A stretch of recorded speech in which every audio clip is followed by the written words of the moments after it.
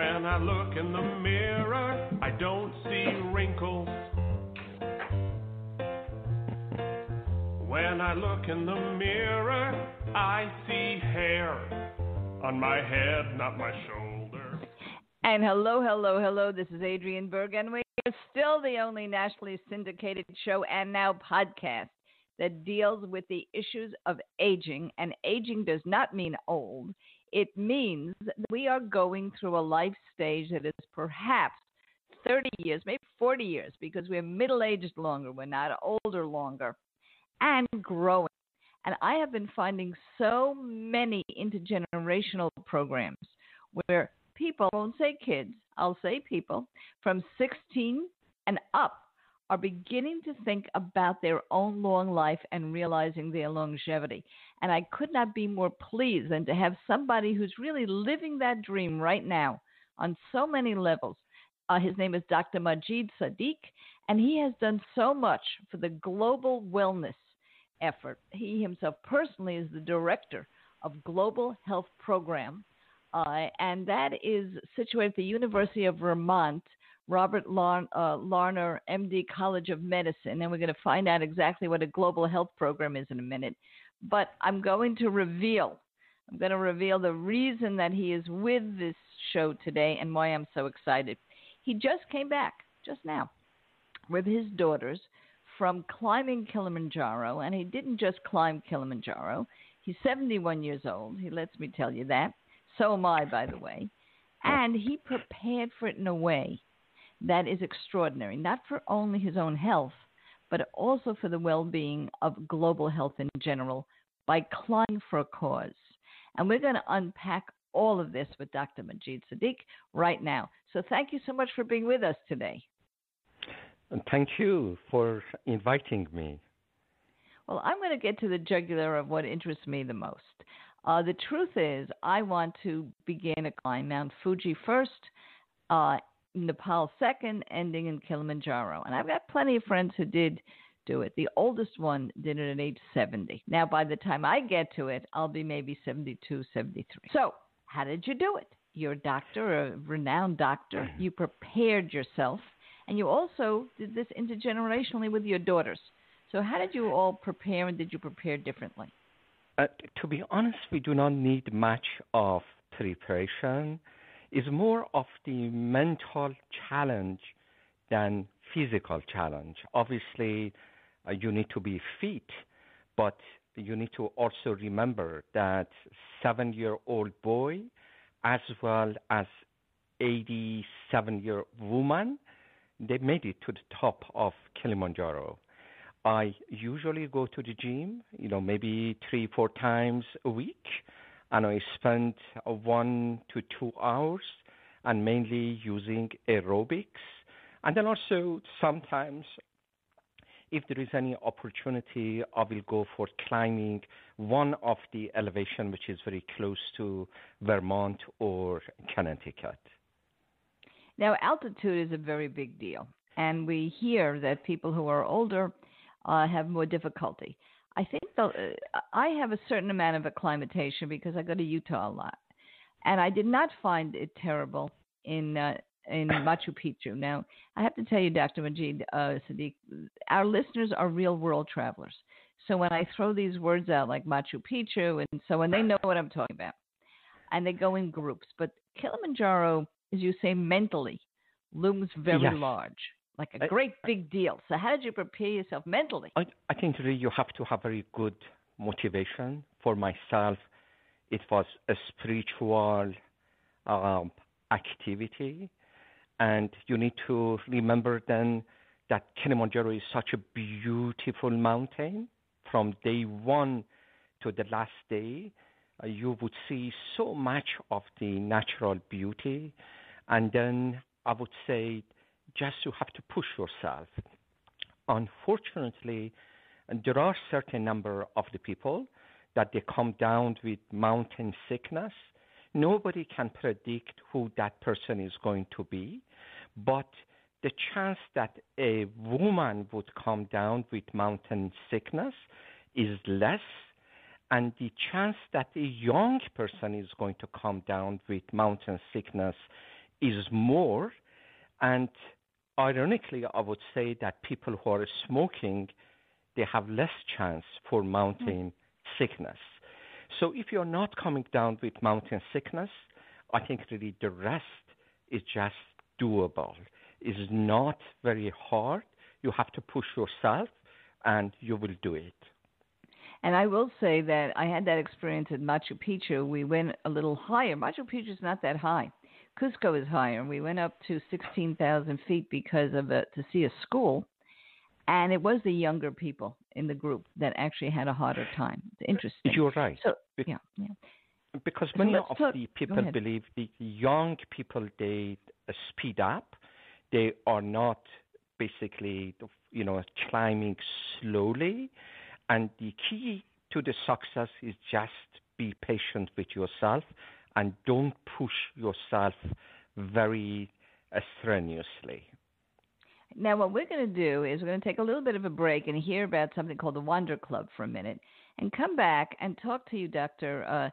Sadigh, about that word motivation. You said you were very motivated, but you were motivated on a very global basis. I want to talk about your cause and how you climbed for a cause and how we can do that too. So nobody go anywhere. Let's hear a little bit about the Wander Club. Do you love to travel? Would you like to own a charm inscribed with the name of each country, state, national park you visited? It gives me a thrill to wear a T-shirt or look at my charm set and remember the wonderful places I've traveled and plan my next trip. Join the Wander Club with me, and you'll have all this while feeding an orphan child who needs your help. It's a beautiful, fun way to give back, and it only costs $4 per charm. Yep, wear your travel bragging rights on your keychain or necklace and feed a hungry child. Visit GenerationBoldRadio.com now and join. Yeah, we're all excited, Dr. Majid Sadigh, about this wonderful idea of giving back, and that's a big part of getting older. We start to concentrate on the world. Now, you are the director of the Global Health Program at the University of Vermont. That means a lot. So first of all, unpack that. What is global health, and what are you studying and achieving there? Global health is mainly focusing on teaching. At least this is the objective of the Global Health at University of Vermont, to expose medical students to other side of the world, to see basically the people who are lovely, they are basically rich in culture, but they do not have enough resources. And medical students, they learn so much from those communities, and when they come to United States, they would be very thankful for the resources that we have in United States. And they learn a lot from those communities. United States is multicultural community, and being a physician, you need to understand the cultural background of the patients. So the major core of the global health is just teaching medical students, residents, and the faculty how to navigate in another culture and how to integrate the cultural background of the patient into the treatment and the intervention that you are going to apply. That's the major core and objective of global health. You know, we're pretty proud in this country of our health care, and we have a health care system that some people feel is broken, but we feel our doctors are top. And we're spending too much money. There's going to be a whole lot of talk about that in the political arena soon. But we really do have the top. And the idea that people can learn from us, I think that time has come. And I know that the Global Health Program is only in its 6th year. You would think it would have been there for decades. But it's so wonderful that you and the university are doing that. And before we take a little break, I want to tell you two things, Doctor. When we come back, we're really going to talk about the fact of your motivation in climbing Mount Kilimanjaro. It was for a cause. And we'll explain how that's done and how you, too, can do something like that for a cause. And this particular cause, in the doctor's case, was enhancing this area of global health. But I had two experiences recently. One was that we went to Mexico for medical tourism. And one of the things that we've learned is how much other countries have learned from us and how important this global health community is. And the second, I recently covered a conference called Women in Medicine, and it was the Global International Conference of Women in Medicine. It happened to be in the U.S. this year in Brooklyn. And there were flags, and there were costumes, and there was about 1,000 women from all over the world. Africa, there was no continent, an area that wasn't covered. One of the new people I met was from Mongolia, and I'm going to be going out to Mongolia. So the idea of sharing ideas, let us say that we learn too. We'll be back in just a moment. You may think that I'm full of it, but that doesn't bother me, not even a bit, 'cause I am happy, and I freely admit I'm inappropriate for my age. Da da da da, da da da da. 'Cause I am happy, and I freely admit I'm inappropriate for my age. Da da da da. And hello, hello, hello. This is Adrienne Berg, and this is Generation Bold, the Fountain of Truth. A couple of housekeeping items. We do have a companion blog, and I would like you to go take a look at that. The easiest way to get to that blog is simply to go to our website, adrienneberg.com. And Adrienne is spelled kind of funny, and people have said, well, how do you spell that? It's ADRIANEBERG.com. So if you go there, you will not only find a link to this radio show and its separate website, you'll be able to also ask questions, tell me the topics that you would like. If you go to Ask Adrienne, you could suggest guests, and you can also go to the blog and see the entire blog post. It's called Aging for Beginners. And we very recently covered a medical conference that I mentioned a couple of minutes ago. That took place in Brooklyn, New York. It was the International Women in Medicine Conference, and it was fascinating. And Gloria Steinem was the keynoter, and I had a chance to ask her questions about aging. She is 85 years old. So we bring news from all over the world. Every single conference that has to do with aging and medicine, I generally attend, and aging and design. So if any of these things are important to you, the work that I'm working on right now for the blog is Why Won't Mama Listen to Me? And we're talking about your difficulty, which you have written to me, this is your show, of having difficulty with older parents who simply will not take care of themselves and want to cling to an old life that maybe is not safe for them. Right now, we're bringing you a wonderful guest, Dr. Majid Sadigh, and he's a man of many parts. First of all, he's the director of Global Health Program over at the University of Vermont, Robert Larner, MD, College of Medicine. Second of all, he is a world athletic star because he and his daughters climbed Kilimanjaro, and they're back. They just did it in the summer, but they did it for a reason. And what he taught us was it's not so much the physical, it's the mental. And I've learned this. It's actually, doctor, it motivates my life. And this is the phrase I use. The bigger the why, the easier the how. Now, you had a very big why. And I'm just going to sit back now and I'm going to ask you to tell us your cause, why you climbed, and how perhaps we can help that cause. Thank you so much. As you know, this was my fifth climb in Kilimanjaro. So last time I did it to raise funds to establish a microbiology lab in very small village in Uganda. This time, as you mentioned earlier, the program at University of Vermont is only 7-year-old, and still we do not have a division to support nursing staff, which are crucial member of the health in any community, and particularly they are so essential part of global health. So I was thinking that hopefully if I climb Kilimanjaro again, this time including also 2 of my children, that may motivate some of the people to donate some money for this great cause. That was the major reason, and also I have to say, it gave me opportunity to spend high quality time with my daughters as well. The motivation was very successful, as you know, and we were hoping to raise about $50,000, and so far we are close to, I think, 22 or 23,000. So let me ask you a couple of questions. Put my oar in this water. More important than anything else, we want to raise more. And this is not a cause that a lot of people concentrate on. But I'm going to tell you that global health is a two-way street. We teach, we learn, we get better. And this is also, in some respect, a show about living a wonderful life after retirement. And 54 people say they want to travel. And the reason they don't do it is they're worried about health abroad.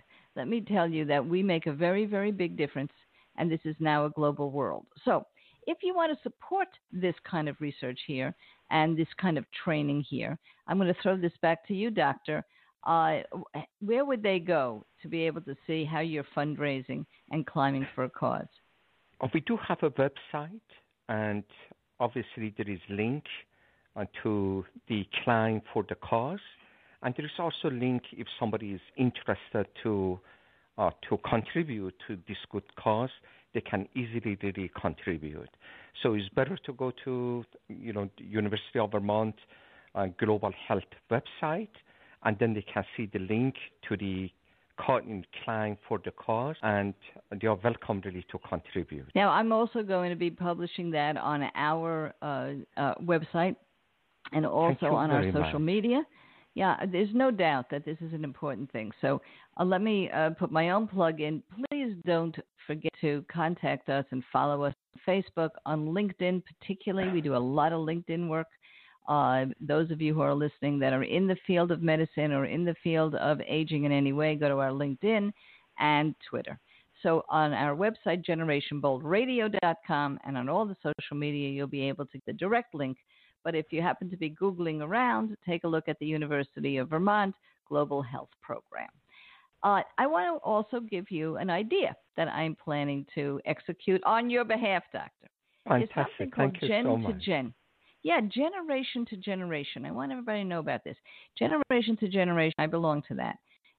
It's Gen 2, the number 2, Gen.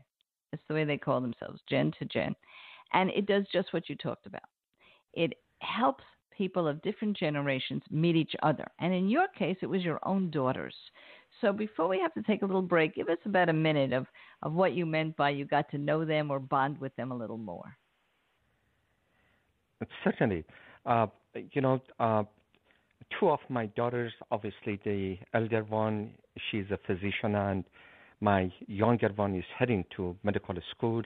And all of us, we have very busy... I'm not surprised, by the way, so go ahead. All of us, we have very busy life. And then when you are going to Mount Kilimanjaro, really, this mountain is gorgeous. It's just amazing, beautiful mountain.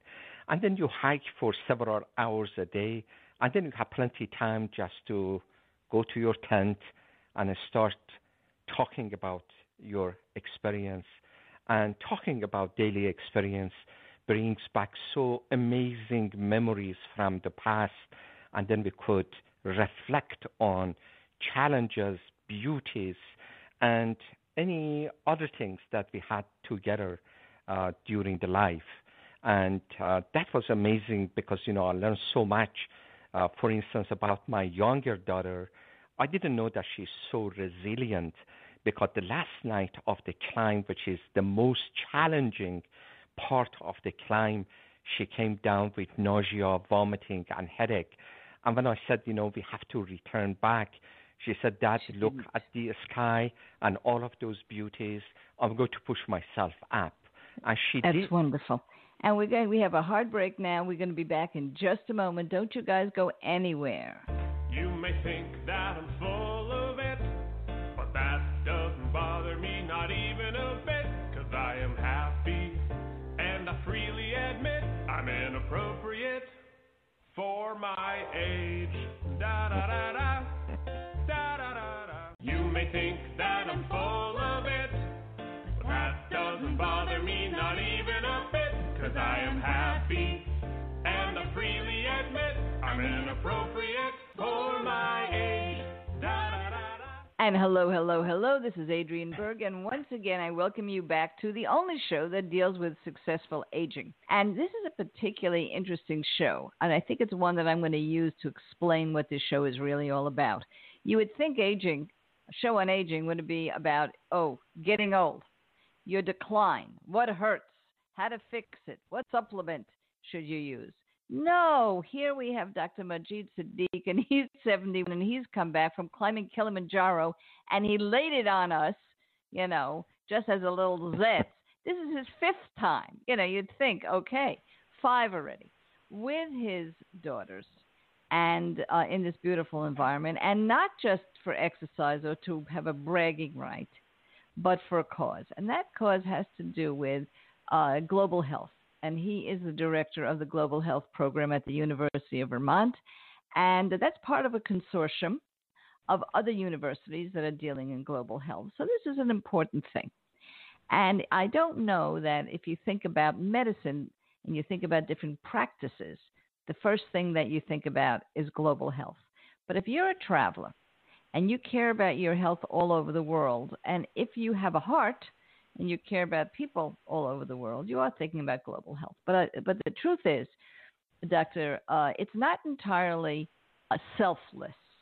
We are learning a lot from other countries. And as we talked about in the break, we're very, very good at curing, but not so great at preventing.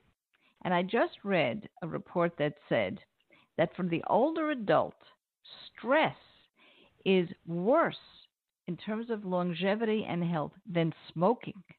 I was really impressed by that because I don't smoke, but I got a lot of stress. So what are you learning when you do these conferences and you train people from other countries that we may not be on top of when it comes to prevention? I would say when I go to some of these countries, though they are very poor, I would say they are very happy. And they are more connected to the mother nature. They listen to the beauty of the nature. They are very family-oriented. They spend a lot of time with the family, with the loved ones. They have time, obviously, because in the United States, we are in rush. In most of the other countries, the people take time off to spend with the family and the friends, and also just be connected to the mother nature. Meditation is more common among some of these countries that I have been to. For instance, when I was in China or I was in Vietnam or Thailand particularly, because we have also sites in these countries and we send medical students to these countries, meditation is significant part of the training of the medical students. And I shall say, even when I was in Kilimanjaro, really, when we were climbing Kilimanjaro, meditation was so powerful among at least 3 of us, me and my daughters. I would say when you calm down and you take your time, you spend more time with your loved ones, spend high-quality time with your friends, and then try to give and contribute to the communities, volunteer your time to be at the service of the underserved. These are what makes life really rich and very meaningful. I'm working on a book. I have a lot of books out, and I kind of burned out. I tell the truth to my listeners. I burned out in terms of writing books. If you look at Amazon, you'll find about 14 of my books. So I'm trying to figure out something that I really want to write about, Doctor. Really want to write about. And that's what it is. It's I call it contributory aging. We talk about something called positive aging, where everybody exercises and they have Botox and they get involved and they travel and they do all these very nice first world things. But something is always missing. Everybody tells me how busy they are in retirement, but are they really blissful in retirement? And when you talk, it sounds blissful to me. It's very moving. And I think it has to do with this idea of contribution, which you didn't have to read a book, to figure out. But a lot of people out there want to make a contribution to something in the world, and they just don't know how. And now when they're retired, their whole structure of their work kind of disappears. And they have to create their own structure for contribution, which you did in Climb for a Cause, in climbing Kilimanjaro. And I just remind everybody, if you want to learn more about it or get excited about it, you'll be able to see the direct link on our social media and on our webpage of generationboldradio.com. But you can also go and Google the University of Vermont Global Health Program. Now, we're going to take a second now to talk about heart health, because it is very important when you're in altitude and climbing. And we're going to have a little bit of a drop in now just to discuss about some findings with regard to our heart.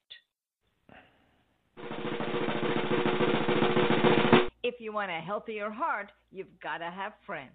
Significant sociologic studies reveal that socialization has a direct impact on physical and mental health. This probably comes as no surprise, but the extent of the impact is rocking public policy innovators. It seems that recovery from heart disease and stroke is significantly faster for people who have support groups. Married folks live longer and with less health issues than singles. A deeper dive shows that peer modeling is a powerful cause of better health when your peers exercise and eat nutritionally. There are so many factors that lead to better health for those engaged in robust relationships that healthcare dollars are beginning to seep into social connection programs. It's not yet clear whether socialization through social media can take the place of a face-to-face communication in improving health outcomes.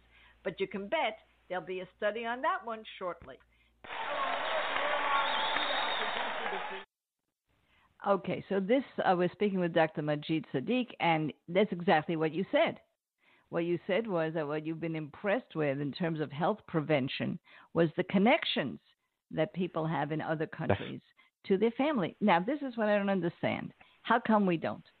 You have seen so many cultures. What's your take on this cultural issue? I was saying United States, just we are too busy. You know, we start our day almost 6 o'clock, and then we go to bed sometimes at midnight. And even when we are home, we are very much engaged with work. There is no much of the space for ourselves and for our friends. I think that retirement would be the best time now to think twice what we would like to be doing. I believe at the end of the life, what makes me very happy is reflecting on my impact on the other people. How many people really during my life I could change their life, or I influence them, or at the end of the life, really how many good friends, real friends I have. So everything is about connection and how much time you are going to spend on your friendship, new connections and the old connections, and socializing with the others. I hope that we just think that way, that what is rewarding in life is not necessarily a big home or a big house or a big car. Is the quality of the life that we spend with our friends and with our children and family members. Yeah, I think that although there is no real study on this, this is what we used to call wisdom. And we used to say that the big strong suit of people who were older was that they were wiser. In fact, that's our idiom, older and wiser. And yet there's so much ageism we forget how much we could learn, and more importantly, how much we could teach. And although it just sounds, good, what we're talking about with the doctor, the fact is it makes a huge, huge medical difference. People who are connected with others, a Harvard study showed, live 2.5 years longer than people who aren't, only by having 6 friends. Just that one difference. And men have an issue because they often lose their social director. I call the wife the social director, or the significant other the social director, when they pass away. And it's a very big issue. When we come back, we're going to be talking about some of the things that you can do in your life to make greater contribution. And we'll talk specifically about climbing for a cause and global health. And I think what's really important here is that we are creating a very quiet revolution. Baby boomers had a very loud revolution when we were younger. And today we wonder, have we really left the scene? But we haven't.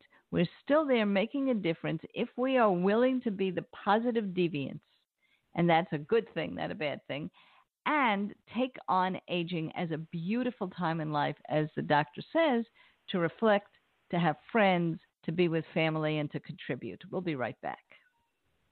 You may think that I'm full of it, but that doesn't bother me, not even a bit, 'cause I am happy, and I freely admit I'm inappropriate for my age. Da-da-da-da, da-da-da-da. You may think that I'm full of it, but that doesn't bother me, not even a bit, 'cause I am happy, and I freely admit I'm inappropriate for my age. Da-da-da-da. And hello, hello, hello. This is Adrienne Berg, and this is Generation Bold, the fountain of truth. Now, I get around, and maybe you'd like to meet. It's very easy. You go to AdrienneBerg, AdrianeBerg.com, and you'll see Ask Adrienne, and you'll be able to tell me if you have a conference, if you need a speaker, if you have a cause that you would like promoted. I read everything. So please give us as much information as you can. And perhaps you'd like to join one of the conferences that I will be speaking at or attending. I'm going to be speaking this next week, actually, in Pennsylvania, to activity directors, showing them how to have more life engagement with the people in their residences. So if you're part of a residence community for seniors, if you're an activity director, if you're an operator, or a director of the community, let me know at adrienneberg.com. We may be able to help you in many ways. There's the Metabesity Conference, which is taking place mostly for doctors. That's metabolism and obesity and aging. That's going to be October 16th in Washington, D.C. There is Leading Age. Everybody listening should consider going to Leading Age if they're in the field of aging. And that's going to be in San Diego on October 29th. And I'm going to be speaking in a symposium about using the outdoors in your communities and how important it is to commune with nature as we age. And that's just the beginning. So let us go back to our guest, Dr. Majid Sadigh, and he has a terrific cause. That cause is to bring to the United States more folks that he can train and learn from, too. At the Vermont University program, Global Health Program, which he's the director. But the one thing he wanted everybody to know, and you can hear it in his voice as he talks, he wants you to fall in love with the possibility of actually climbing Kilimanjaro. Because for many people, it's the ultimate. And I will say, doctor, you should know, you don't know this, but my listeners do. I belong to an organization called Free Walkers. And everybody can look, freewalkers.org. And we don't climb, we walk. But tomorrow, for my 71st birthday, I'm doing 25 miles with them from Atlantic City, New Jersey, to Ocean City. Many of them are also climbers. And they do Nepal once a year. Freewalkers.org does Nepal. So whet our appetite. Make us drool over that beautiful experience you had at Kilimanjaro. Kilimanjaro, as I said, is not really technical climb. It's like walking and slow, pole, slow, and is cold, unfortunately, after 3 or 4 days of climbing. And you need to be very well equipped with right gears.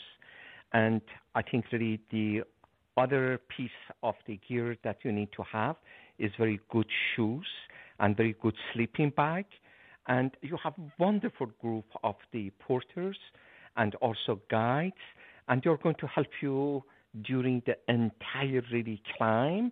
And you have to only just focus on your health, particularly hand hygiene is very crucial because sanitation on the Kilimanjaro, unfortunately, is not very good. And purification of the water, for instance, would be very crucial as well. But then everything else is beautiful and nice and gorgeous. Now, let me ask about purification of water. It's a problem that climbers have and even travelers. So there are filters you could buy. There's just bottles of water you could take, but that's very heavy. I know that one of my biggest issues on the very long walks, we have one around the Potomac, which is 50 miles in one day. And I can't carry enough water, so there are stands for that because they take good care of us.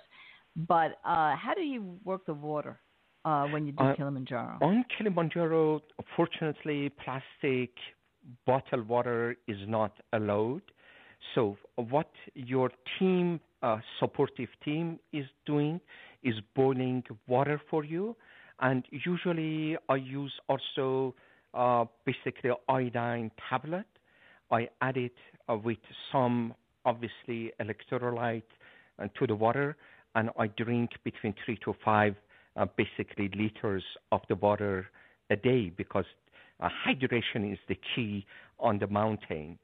So that's the only way that I basically take care of my water, boiling and then adding iodine tablet to it. So these are all routines, by the way, that if you are a good traveler and you go to Kilimanjaro with a group or you go to Kilimanjaro with a specialist in the area, and there are many, many of them. I meet them all at the New York Times Travel Show. You certainly will have all of this important information. Right now, I do want everybody to know about the Wanderer Club because it's something wonderful for us who love to travel. Let's hear about the Wanderer Club. Do you love to travel? Would you like to own a charm inscribed with the name of each country, state, national park you visited? It gives me a thrill to wear a T-shirt or look at my charm set and remember the wonderful places I've traveled and plan my next trip. Join the Wanderer Club with me, and you'll have all this while feeding an orphan child who needs your help. It's a beautiful, fun way to give back, and it only costs $4 per charm. Yep, wear your travel bragging rights on your keychain or necklace and feed a hungry child. Visit GenerationBoldRadio.com now and join. Yes, Doctor. So that's kind of what a great wrap-up to the show. The Wanderer Club just is a way that anytime you spend even $4, even less, you're feeding a child. And at the same time, you have a little memento of your trip.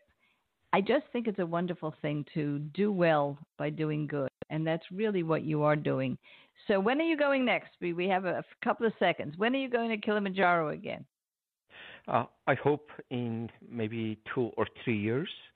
And hopefully, again, I will find a new cause. And hopefully this time is going to be with 1 or 2 physicians and the nurses and maybe even more. So we are going to do it as a group and hopefully for a new cause. Well, wonderful. So when you plan that, and people do want to plan something like this 1 and even 2 years ahead of time, let us know. And maybe we'll all go together. It'll be a generation. That would be lovely. I would love to have you as a member of the team. It would be wonderful. We'll scare all the porters. We'll be so enthusiastic. Well, thank you so much. And for everybody else, as I always say, get out, kids, and make it happen.